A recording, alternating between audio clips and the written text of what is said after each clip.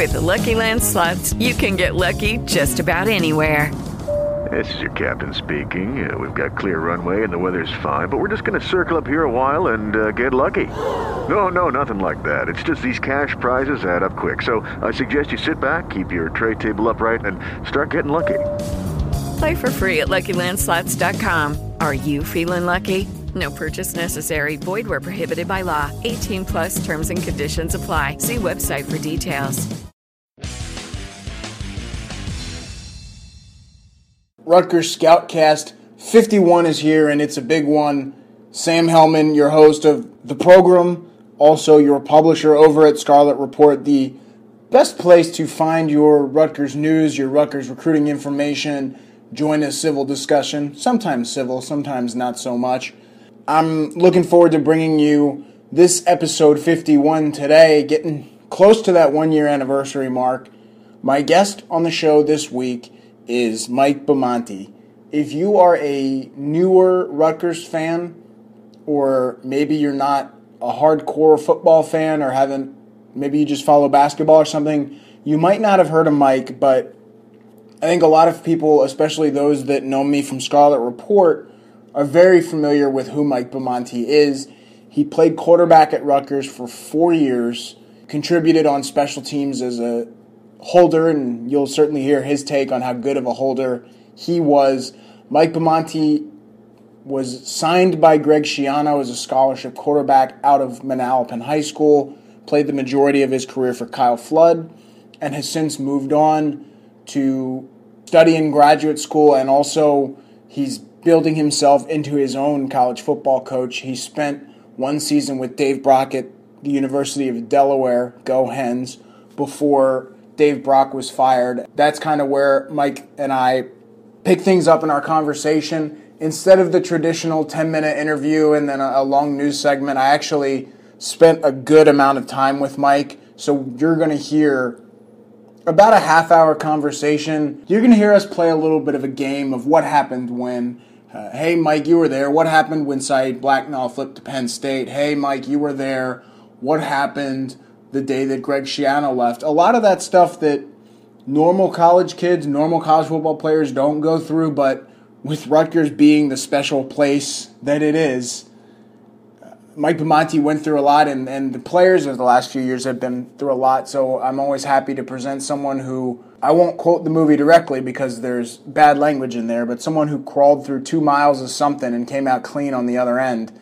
It's not an easy run to be a college athlete, and for someone that played as sparingly as Mike Bimonte did, I consider it a success story that I'm looking forward to you guys hearing what Mike Bimonte has to say. Mike Bimonte was a guy that I covered a lot in high school, and then we didn't talk for a while because him being lower on the depth chart, you're really not allowed to talk to guys that aren't playing, so it's been good since Mike Bimonte left to get back in touch with him and get him on this show. He has a lot to say, and I think that, look, I'm not going to do this show if I don't think it's worth listening to, but I would say this interview specifically is something that even if you're not a football fan, even if you don't know who Mike Bimonte is or you're not interested in hearing from a backup quarterback, the kinds of things he says are so interesting, and that's why right after we hear from our sponsor, I'm going to be excited to welcome Mike Bimonte to the show.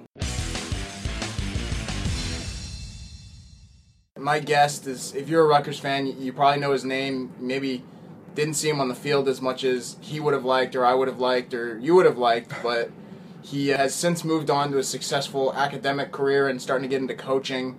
Mike Bimonte, welcome. Thank you. Thank you for having me. We got a great setup right now.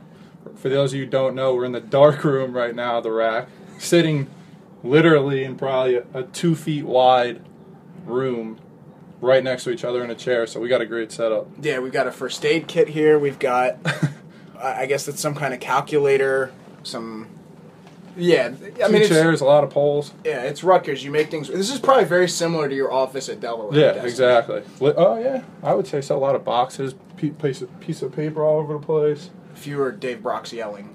Right, exactly. Yeah. Oh, a lot of that. Yeah. So I guess Mike will just start at the beginning, which is, for me, it's Manalapan High School. Yeah. You're a guy that earned a Rutgers offer at camp. your junior year and committed pretty quickly after that. Is that right? Yeah. It's funny, because I was thinking about it on my way up here, and most people probably don't even know the story of me committing. I actually called Coach Schiano, to tell. At the time, I was wrestling again. I got the offer from Rutgers, and it was down to Rutgers and Temple, and my family was big fans of Al Golden, and the only thing we had thought was we weren't sure if he was going to actually stay, but which obviously we know how that went. Neither of them stayed. Neither of them ended up staying, right? So I actually called Coach Schiano to tell him I was going to commit to Temple, and me and my family, we sat around the table, we're like, let's do it. They had really had nobody at the quarterback position. They were looking for somebody to come in and have a chance to compete right away. They had a great sports management program, so it just seemed like a good fit. It was, I think, about an hour from home. So I called Coach, and literally within 30 minutes, he had almost completely flipped me. Like in a 30-minute phone call, and I just remember we hang up the phone, and he's like, all right, I want you to call me back. And he said something crazy, like 22 minutes or 23 minutes. Like not like 25, not 20. With his schedule, and better if you do know, it. Yeah. Exactly. If you know Coach Schiano, that's perfectly fitting. So, of course, I waited. I hung up the phone immediately, yelled, Mom, come downstairs, Dad, come downstairs. We got to talk now.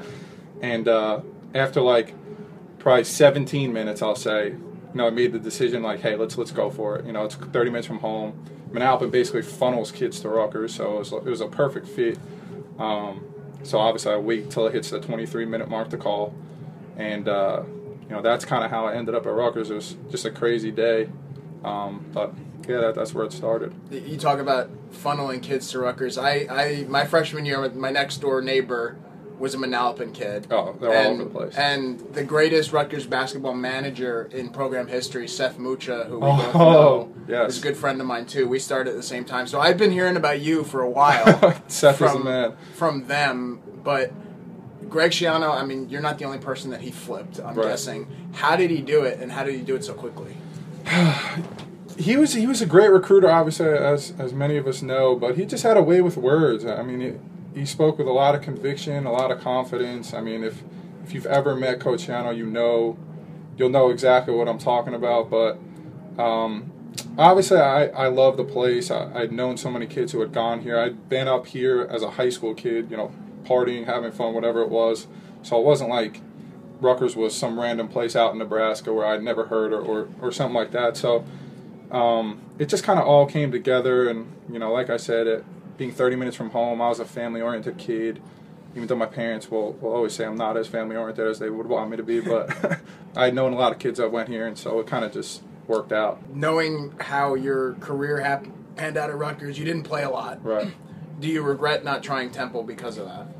No, I can't say that at all, because I've learned so much from the people that I spent time around, and that for me was the first time where I was kind of faced with real adversity, where you kind of, everybody comes from high school and they're like the guy, right? So you all get here, and then now who are the actual guys, right? And then you go to the next level and it's who are the guys there. But I was able to learn so much.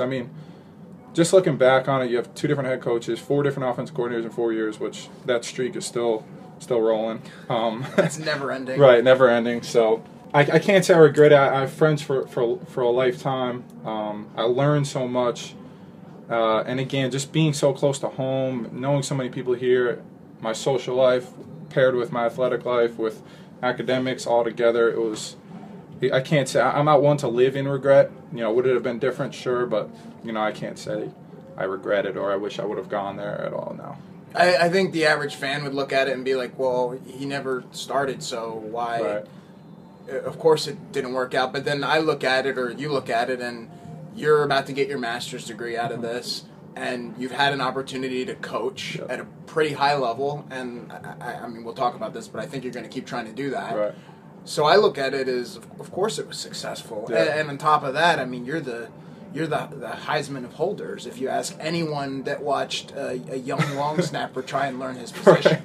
That's the one. See, to this day, if there's one frustrating part about the whole thing, forget about even playing. It's the fact that they come out with a Holder of the Year award the year after I finish. When if you would have stacked up my eight best holds, you put together my 8-clip highlight tape, there's not a holder Power 5, Division 1, Division 3, I don't care what it is that's stacking up. I was bringing home that award without question. So that's one thing that I look back and I'm a little frustrated over. But I think if you think about it from when I think about it, at least, especially now coaching, when I was playing, I was like, oh my God, we got another coordinator coming in. It's hard to ever take that next step developmentally, right? Because you're judges as coaches. But, how do you evaluate talent and how do you develop the talent? So when you have a new guy stepping in constantly, it's hard to ever get past, the Pop Warner level because you're just relearning things or you're, whatever when you're playing. But when now that I'm coaching, it's probably the greatest thing ever because now I have 4 different people, very successful people, who all had different ways of painting a picture, and now I'm able to use 4 different perspectives or 4 different ideas, 4 different thoughts on how to take advantage of certain things that now all have kind of come together. I've been able to morph together kind of. Well, and you look at where those coordinators end up, and one of them hired you. Right. I mean, but that's the other challenge of coaching is you're judged on how you recruit and how you develop kids, or sometimes you're not judged at all. You come to Delaware, and within, I guess, 8 months, the staff is fired. Sure. Like, it's a cutthroat business. Yeah, exactly. And that's the part that I personally have always wrestled with is, especially like I'm lucky I'm 23, but if you have kids, you got a family, you can be I could be the greatest quarterback coach in the country, but if the head coach gets fired, chances are, especially if you're a quarterback guy or you're an offensive coordinator, whatever it is, chances are, you're following out the door. So that's the only tough part of business. But again, it comes with the territory. Something that I've talked about on this show before, and I think you can sympathize with, is coaches that get fired.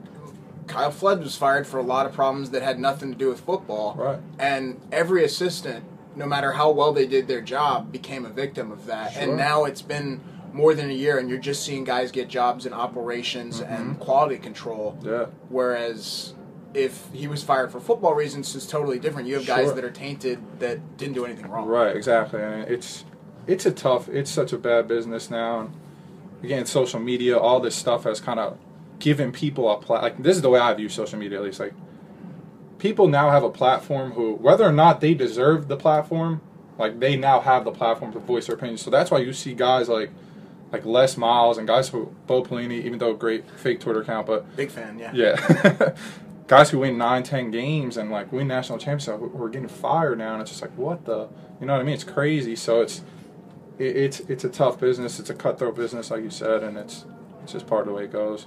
Were you surprised at all when you saw the NCAA allegations against Rutgers, or did you kind of think that was coming based on your time here and some of the stuff you saw? No, I was surprised, honestly. Again, I'd taken some time away that time that they actually came out, but I mean, man, it was tough. It was tough to see just the way it all shook out, especially knowing some of those guys, Coach Flood in particular, an awesome person who truly cared about the players.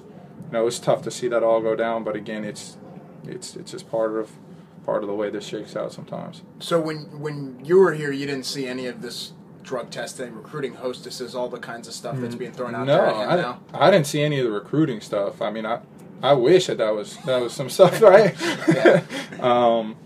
But I mean, we were drug tested. I was drug tested. I mean, it got to the point where my senior year, the quarterbacks, we had a running joke like we were getting tested every week. So it was like, I don't know. Again, I'm not that personally familiar in detail with all of the stuff, so it's hard for me to actually speak honestly and truthfully about it because I don't really know down to the detail about it, and so it's difficult. But I would have never seen that coming, and then everything the way it shook out now. For you, what's it like being someone, you were in that locker room, and look, there's 85% of that locker room was good kids, guys that have graduated, guys like you that are getting into coaching, getting master's degrees. Mm-hmm. Is it tough to see that other 15% that's kind of ruined the reputation? I mean, Rutgers was, and it is now, it's considered to be a good program with good kids, but for 2 years, people didn't look at it that way. Sure. And it's tough to see that. Part of it is, I mean, we live in such a bad area media-wise, and I know you're going to hate that. Thanks, Mike. You can lead the charge, but it's so negatively. I agree with you. You know what I mean? And we live in such a headline world now where all you see is the headline, and you just scroll through Twitter or whatever it is, and the headlines will kill you, and that's why it's so hard especially being in this area to be successful. I mean, look at the Knicks. Like, we can't even get a star, like a player to come here. And maybe you should treat Charles Oakley. Right, exactly. That's true. But I'm a Wizards fan. We just get ignored, so it's one or the other. You got some good players, though. Yeah, but no one will know that. True. We don't get any headlines. Right, exactly. So I have some what happened when questions. And my first question, I remember, first time we met, you beat Shalik Calhoun. You're both your senior year. Yep. I think you threw for 5 touchdowns. Something like that. I don't remember. It was at their place, too, I believe. But it was the first time we met, and before, roughly around that same time period was when, I guess a couple months later, Savon Huggins committed. Mm-hmm.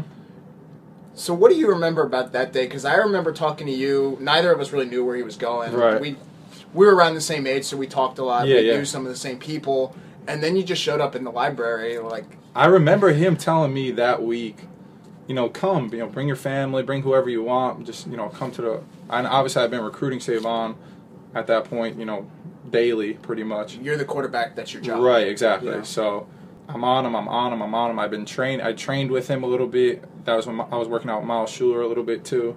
And I just remember him being very invitive for that meeting.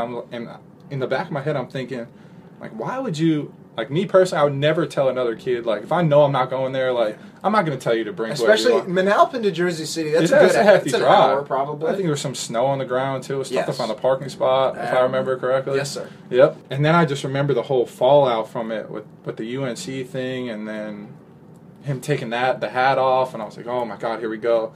And so, it was a great day. Great day. I remember being there. That was an awesome experience. That was one of my first experiences with the media issues you're talking about is... One of my best friends who's done great in his career, but at the time he was stringing for another paper covering it. He was, I think, a Rutgers student with me at the time. He tweets, Savon Huggins to UNC, and everyone runs with it, and 5 seconds later he takes the UNC hat off for a Rutgers hat. Like it's crazy. Everyone, you want to be the first. And that'll kill you. If you ain't first, you're last. Exactly. So that's the tough part about this. What do you remember about your National Signing Day? National Signing Day was great. I mean, it was... Obviously, it was a half day, so that was the first positive. I got to get out of school a little early. Another bad weather day. Getting from New Brunswick to Manalapan was rough. Tough, yeah. For me, it was rather interesting, and it's funny I'll bring this up, but at the time I was dating a girl who committed to Rutgers, ultimately became a captain at Rutgers here. Very good soccer player. Yeah. So for us, it was amazing because it's like we're both signing. You know what I mean? We're both going to Rutgers, both playing Division I, both have scholarships. So it was it was a fantastic all-around day, and at that point, Manalapan had not, churned out many Division I players. Obviously, a few followed. So it was kind of a big deal, and it was great. It was great all around. A lot of my friends were there, family, so it worked out well. Well, I guess you say a lot of guys followed. One that didn't is Saeed Blacknall. Yeah. What happened? With the way I saw it, you have an interesting perspective here, and we've discussed it off camera, off recorders before. But what happened?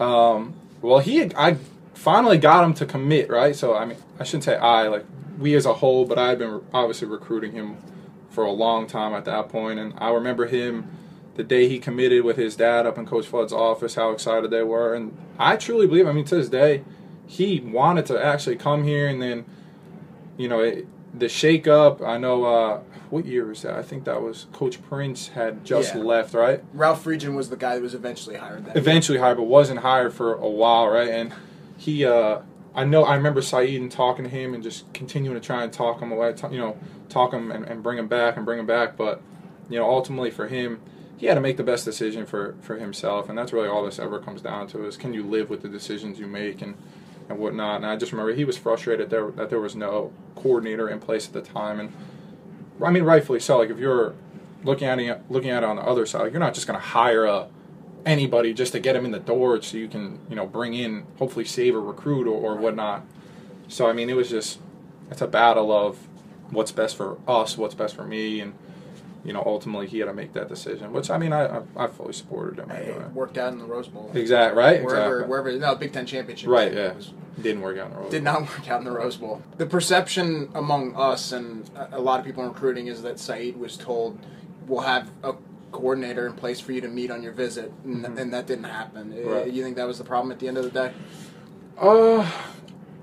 obviously he would have to answer that question, but I mean, I think that played a part, and it's hard to sign. I mean, the way it's done now, you're basically signing your life away initially when you sign that sheet of paper, and if you're going to sign something where you have even the slightest bit of uncertainty, you probably shouldn't do it, no matter where the school is. If you can honestly say, I don't know, it's probably not the right spot. And so for him, I think that was probably an issue for him, just not knowing really the direction, what was going on. Plus, at that time, there had been kind of a free fall, right? We lost a lot of commits that year. Was that the same year that there were several commits that decommitted that year? A lot. So again, and then, you know how I feel about the media and how negative they are. So everyone except Scout. Right, exactly. Except for you. No, I can be plenty negative, believe me. Speaking of negative, I think that during your time, probably the most hated or disliked person at Rutgers was Gary Nova. Right. Not from me. I am a huge Gary Nova fan. Right. And that's a big reason why a lot of Rutgers fans don't like me, is because I often supported him staying as a starter, winning the job. Mm-hmm. What is it like for you as a backup, as a guy competing with him, as a friend of his, to see him go through that, and every time there's a competition to see him win it? What was that like? I mean, it was interesting because obviously, even to this day, he's one of my best friends. I was with him a couple weeks ago. But it was tough. It was tough on him. It to go through that again. Nobody truly understands this area of media is so much different than everywhere else. Yeah. And until you're actually Chris a part Ash of it, is learning that now. Right, a lot of people at Rutgers. Exactly. So it was tough though. He did such a great job though at just trying to keep his head down and work. The thing about everybody asking what was competing this and that, it wasn't ever. We were competing at receiver where if I run a better route, I'm going to get the ball if I'm open, and if he's not. Yeah. It was quarterback. We're competing at quarterback, but when he's out there, I have no control over what he does. When I'm out there, he has no control over what I do. So it's not it's different than competing at a different position where you can both be on the field at the same time or whatnot. At the end of the day, though, he won the job and it was rightfully so. It was deserved. I don't live in a bias hey, I'm the greatest ever. You're the greatest holder ever. That's a different ever, without question. That's a different story. I'll own that. But I was real with myself. At times it was frustrating. Don't get me wrong, because obviously you want to play and you want to be the guy and whatnot. But for me, I never let any of that And he would say the same thing, trump our relationship on and off the field. We were very, very close from pretty much the get-go, and still to this day. And so for me, it was, okay, this is the reality of it. Either I can pout and, turn my shoulder, or I can figure out how to find ways for us to win and help us win. And so that's why, I became valuable off the field, not necessarily playing, but helping him, understand things, what I was seeing, what adjustments we could make, things like that. So, I would never, I would never let that trump our relationship ultimately. And ultimately, I was very competitive, still am. So, I wanted to win at all costs. So the conspiracy theory, and again, this is where your friends in the media come in, because I think someone had to have written this or tweeted it, is that Gary Nova played at Don Bosco Prep. You're a public school kid. Chase Dodd's from South Carolina. Right. That's why 4 different coordinators chose Gary Nova. Right. Fact or fiction? I'm going to go with fiction. Slightly. I think the Bosco part plays a little hint to it, but fiction fact. What makes you say that about Bosco? Or is that just taking a shot at no, I'm sorry. The Iron Man? I'm only kidding, but hey, if it's all even and you're going to pull kids from Bosco, that's part of the business again. Didn't some guy just get fired down in Alabama because he won't let Saban recruit his kids or something like that? Yeah, and they had just an issue in Louisiana about that. Louisiana, that's what it was. So, you see it go on all over the place. It's part of the biz.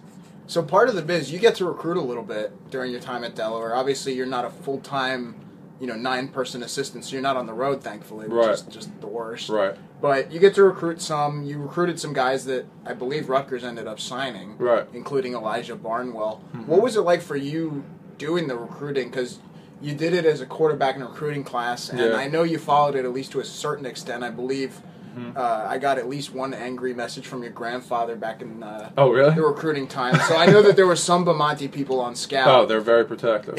We're Italian, so that's why you go. Yeah, but my point is, you followed it sort of as a fan and also as a player. So not doing it as a coach, what was that like for you? It was interesting. It was a lot of fun. Again, I wasn't initially. I was just a quality control guy, and then when I got promoted to the quarterback coach, it kind of ramped up, sort of. But we'd already had commitments in place. I didn't get there until May, so I was after junior day. I was after kind of spring ball because I was finishing up a semester at Monmouth, and then the summer's a dead time. So it's like I didn't really all that much involve myself in recruiting because when the season ended November 19th, again we knew kind of we were out the door, and a lot of guys weren't going to be around, and new staff was coming in. We knew a new guy was going to get hired, and they'll obviously take it from there and we couldn't do official visits without a head coach. So I wasn't as involved as I probably would have been had I gotten there A, earlier, or B, stayed on longer. So a couple Delaware questions first. For the Delaware fans listening, you and I both know Bobby Darren, who works at Rivals. Oh, yeah. He's real close family-wise with Wes Hills. Oh, yeah. How much of a star is that kid? An absolute baller. And I'll say that flat out, honestly. Wes is not only the right skill, but a great person. Like, works himself into the ground day in and day out. Great leader. I mean, like, I can tell one sentence, I guess, to sum it up. When we voted for captains, I want to say, like, he had gotten upwards of 85 or at least 80 plus out of the 92, I think, possible votes to be a captain. If you get over 90% of the votes, like, you're doing something right, because that doesn't happen everywhere. Right. So I actually didn't know he was good friends with or close family friends with Wes until I want to say, like, we were at Lafayette or somewhere, and, like, I think Wes gets hurt, and I'm like, Bobby, what the hell are you doing? Like, what are you doing here? And, like, Wes ends up telling me how they know each other and whatnot. But great person, unbelievable special teams player, like a great kid all around. Loved coaching him, loved being around him. Yeah, I think he has a chance on Sundays for sure. I do as well, absolutely. If you can stay, again, injury free as always. Yeah, and who knows with the new coaching staff. Another Delaware question: Henry Baker. What do you think Rutgers has there? You coached with him. Oh, yeah, absolutely. Another great guy, somebody who will relate to the kids very well, which is very important at this juncture. The guys, secondary guys loved him. He coached the corners at Delaware. Corners loved him. He's got a lot of energy, a lot of swag to him, and he's the type of guy who jump around, run around, do those type of things. So I'm sure the guys here will enjoy him. Is this like a PJ Fleck, Jeff Hafley level of jumping around, or more of like Jim Panagos jumping around? Like, what level of insanity are we talking here? I don't think we're not talking that level of insanity, because PJ would just take off and sprint 60 yards in the blink of an eye, and he won't do that. But he'll be hopping around, handshakes, that type of stuff, trying to get guys going. So I mean, you'll have to be the judge for that. I'll let you know. We'll see. If Coach Ash lets us into practice this spring, I'll let you know. Are you guys not in practice? Very rarely. Really? Yeah. Well, that's tough.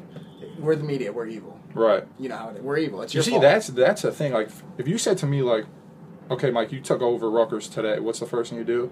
And again, I'm not in that seat, so I don't know. But I would say, like, just give the media complete access to everything. You say that even though you also are on record hating the media. Hating the media in this area because it's so negative. So how do you have to pick your poison. So, like, you can either continue that negative relationship however you want to go about it, or you can just say, hey, guys, listen, here's the reality of the situation. I need you guys to help me, and you need me to help you. So why don't we figure out a way to make this work? Like, I'll give you unlimited access to whatever you want, but you got to repay the favor. You know what I mean? And isn't that the way business works in general? So, I mean, that's the first thing I would do is, again. You sound a lot like a guy that played for Greg Schiano, because that was very similar to his philosophy. Really? And you sound like a guy that is about to get his master's degree in communications. Right, exactly. So there you go. I mean, I'm just being honest, because it's hard. Again, especially, we live in such a, the millennials now, social media is so heavily vested now, and if you just scroll through, and I wasn't that familiar because I couldn't watch the games all that much this year because we were coaching on the same day. So when I would just get on my phone on Saturday nights or whatever and just scroll through and see some of the, because all you see is the headline nowadays, and they're so negative and so bad. So it's hard to get kids to come. Like, you know what I mean?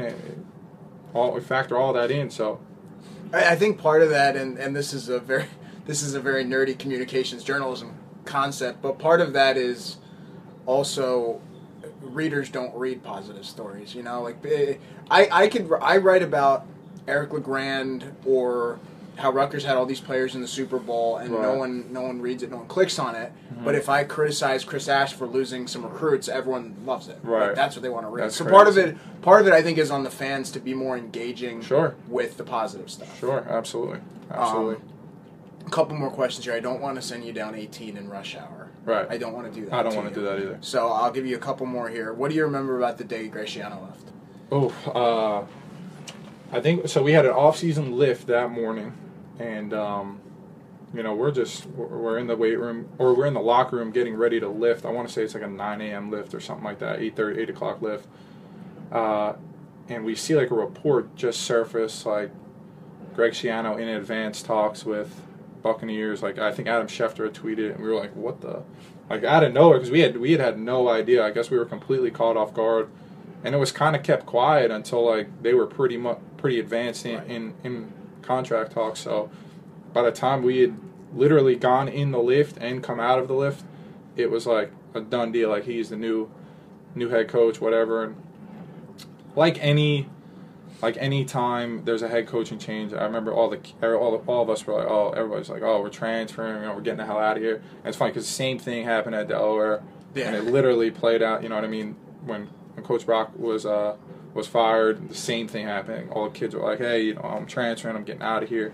That's just the nature of 18 to 22 year olds. But and then I want to say later that day, he was just walking around in the hallways, and I'll never forget Paul James, PJ, telling me like he'd seen him in the hallway walking by him after he already knew, but we didn't have the team meeting yet.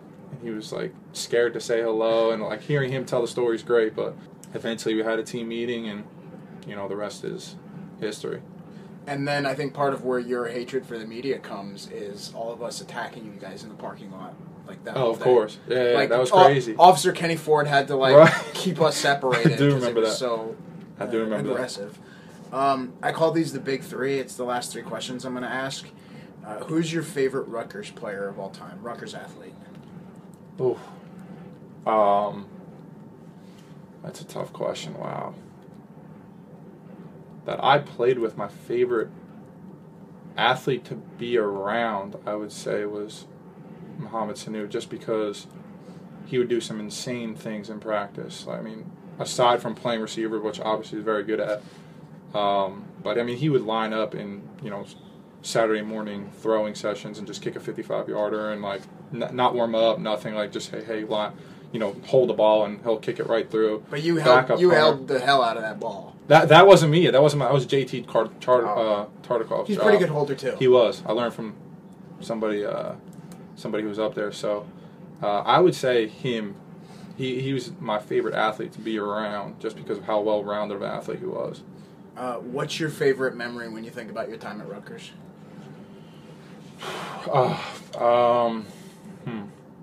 Football related or athletics related, I would say sophomore year. It's tough to pick one. Sophomore year, the win at Arkansas was very, very memorable, or whatever the right word is. Memorable. Yeah. Just because that was really, self-fulfilling for us and very gratifying. We had known we were kind of good. They ended up ultimately having a down year, but they still had some ball players, and that was our first SEC game, and all that came with that. My senior year, obviously, Michigan, when the stands rushed the field, was great. Even the Louisville, my sophomore year, that we ended up losing, was, again, just an unbelievable environment. And I would say those three, and obviously I'm probably missing some off the top of my head, but I would say those three that stick out.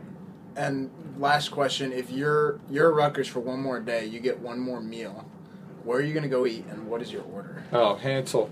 Popcorn buffalo chicken crisp, no tomato, light hot sauce, wedges in the crisp. That is... I think it's about $8.23 if I remember correctly. It's probably like $10 now. You know, they moved it off Main Street. Oh, yeah. I was still here for that. I'm not that old. Okay, see, I am. Yeah, I remember. It was there in the beginning. That question shows your age. Like, there's a group that'll say Sanctuary. Like, the Ray Rice era will say Sanctuary. Your era is Hansel and Gretel. That's my era, too. Yeah. And now it's a place called Taqueria that's like... It's like a Chipotle type place on East End. Really? Yeah, it's cool. No, that wasn't even here when I was here. Yeah, it's brand new. But that's the best way to show people's age. And I mean, I drive around now and I'm like lost because a lot of them. I mean, I'm shocked at what's been done since I've gotten here. I mean, even are they building a new men's basketball? Yeah, they are, right? Yeah, you're right where you parked. They're building a $100 million indoor practice facility. Okay, so not a new stadium. So we're keeping the rack. We're just building a practice facility. Yes. Okay. All right. Well, that's definitely needed. Yeah, it's hard to get guys to come here with no practice. Well, they have this beautiful dark room that we're in right now. Right, exactly. That's true. Mike, last thing, for Rutgers fans, where can they find you? How can they support you, like interact with you, that kind of stuff? I mean, I know you're between jobs right now, but you're not done coaching and you're getting your master's degree. Like, just tell everyone what you're up to and if they want to support you, get in touch with you, that kind of stuff. Well, now the beauty is social media. So Twitter, Instagram, probably the two easiest way to get in touch with anybody now. But yeah, that's what I would say. I got some questions for you. All right. So you become the head coach today. Yeah. Of Rutgers football. What's the first couple moves you're going to make? What's the road that needs to be taken? Well, we need to win over the media. Okay. I honestly, your answer about opening things up, very close to mine. I'd probably be a little selective in who I let in because there's some people that are just there to cause problems. Right. And I think that with my media expertise, 10 years in the business, I know who the good people are. Okay. Bobby Darin, I think, is one of them we Absolutely. discussed. He would have full access. You're hired. Okay. Definitely. 2 for 2. I don't know what. We'd have to interview you for that. I would say the biggest change that I would want to make is to make it feel more like New Jersey. I'm not from New Jersey, and I don't get it. But I know that I don't get it. Right. So, I want people like you, like Gary Nova, like Mike Teal, or I want Jersey guys that get what Rutgers is and get what the challenge is. Right. Because it's not just another job. This is the weirdest place. Yeah.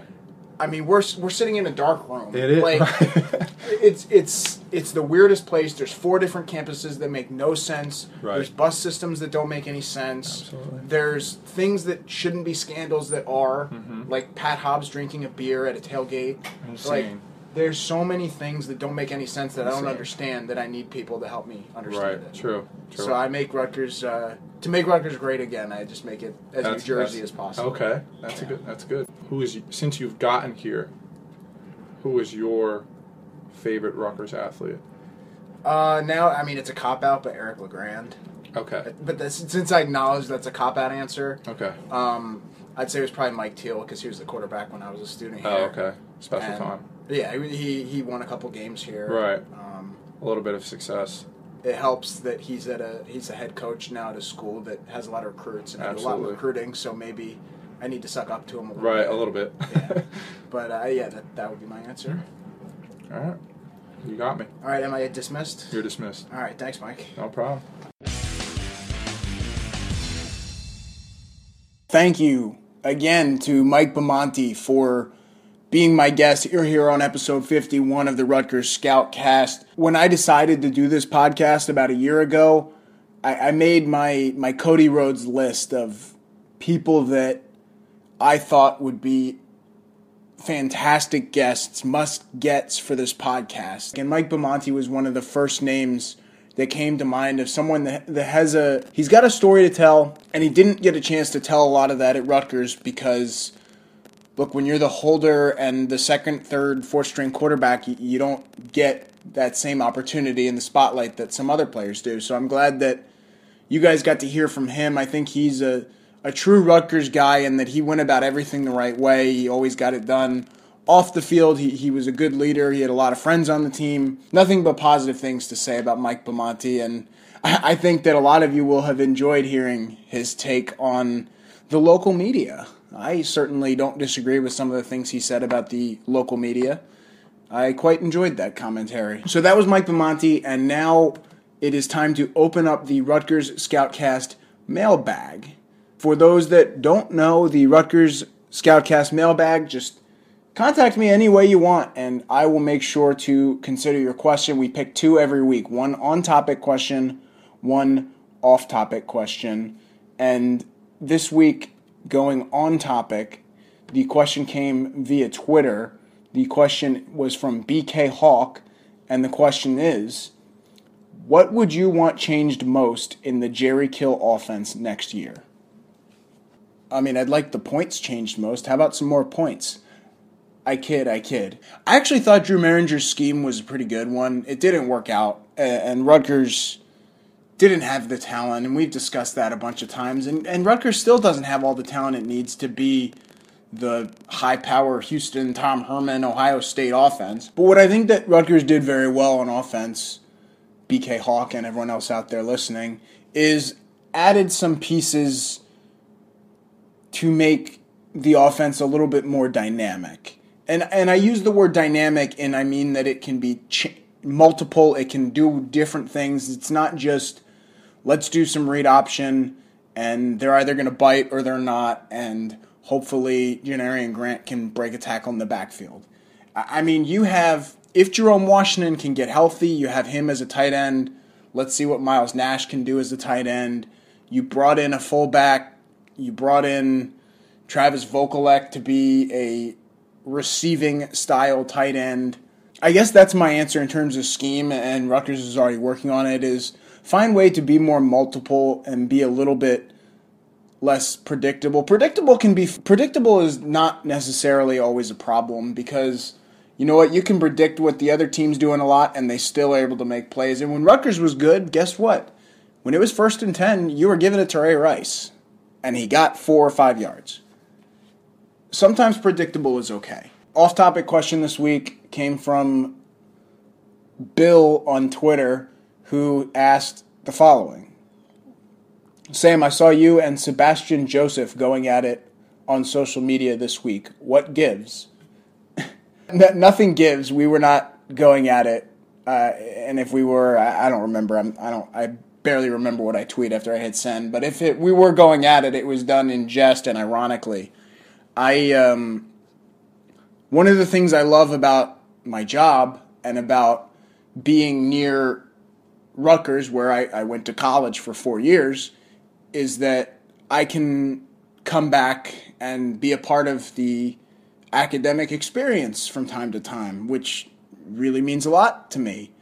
I very seriously paid attention to the guest speakers in the sports media world that came to speak to me when I was a Rutgers student. So whenever I get a chance to do that for people that are in school now, even if they don't care about recruiting or care about the class of 2019, it means a lot to me. My dean, who, I don't know, if you went to Rutgers, you might know him, but my dean, Professor Steve Miller, asked me and another Rutgers Scoutcast alum, Tyler Donahue, to come back and speak to one of his sports media classes this week.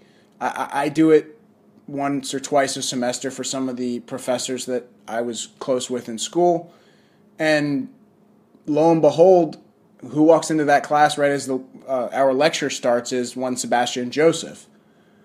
Sebastian Joseph is a Rutgers journalism student, and I think he's going to graduate in the fall and then pursue some graduate school while he's training for the NFL. But anyway, Sebastian Joseph was one of the students in the class. I got a question from another student asking me about personal experience playing sports and how that impacts my coverage. Basically, hey, did you ever play sports? Because there's two sides of...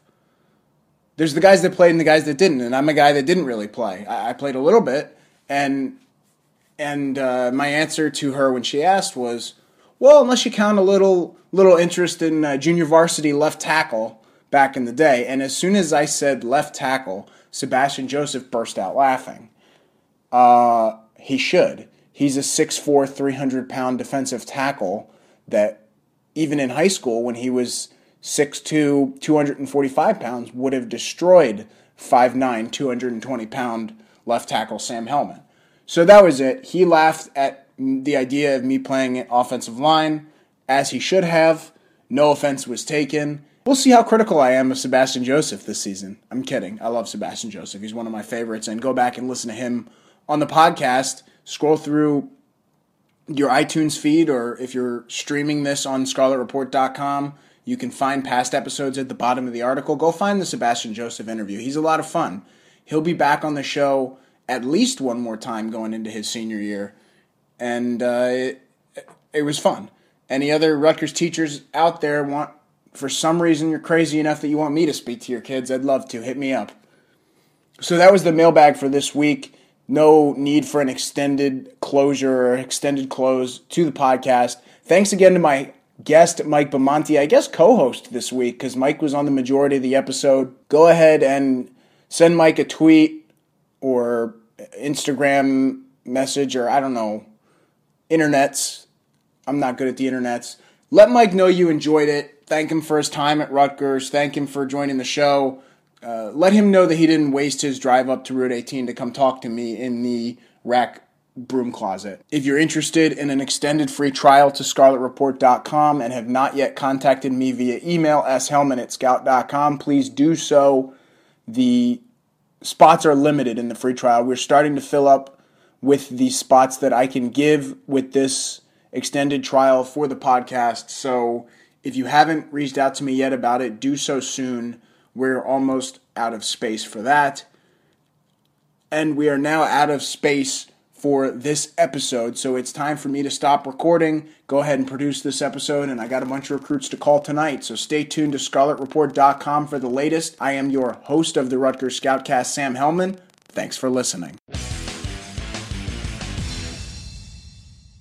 Hello, it is Ryan, and we could all use an extra bright spot in our day, couldn't we? Just to make up for things like sitting in traffic, doing the dishes, counting your steps, you know, all the mundane stuff. That is why I'm such a big fan of Chumba Casino. Chumba Casino has all your favorite social casino-style games that you can play for free anytime, anywhere with daily bonuses. That should brighten your day a little. Actually, a lot. So sign up now at ChumbaCasino.com. That's ChumbaCasino.com. No purchase necessary. VGW Group. Void where prohibited by law. See terms and conditions. 18+.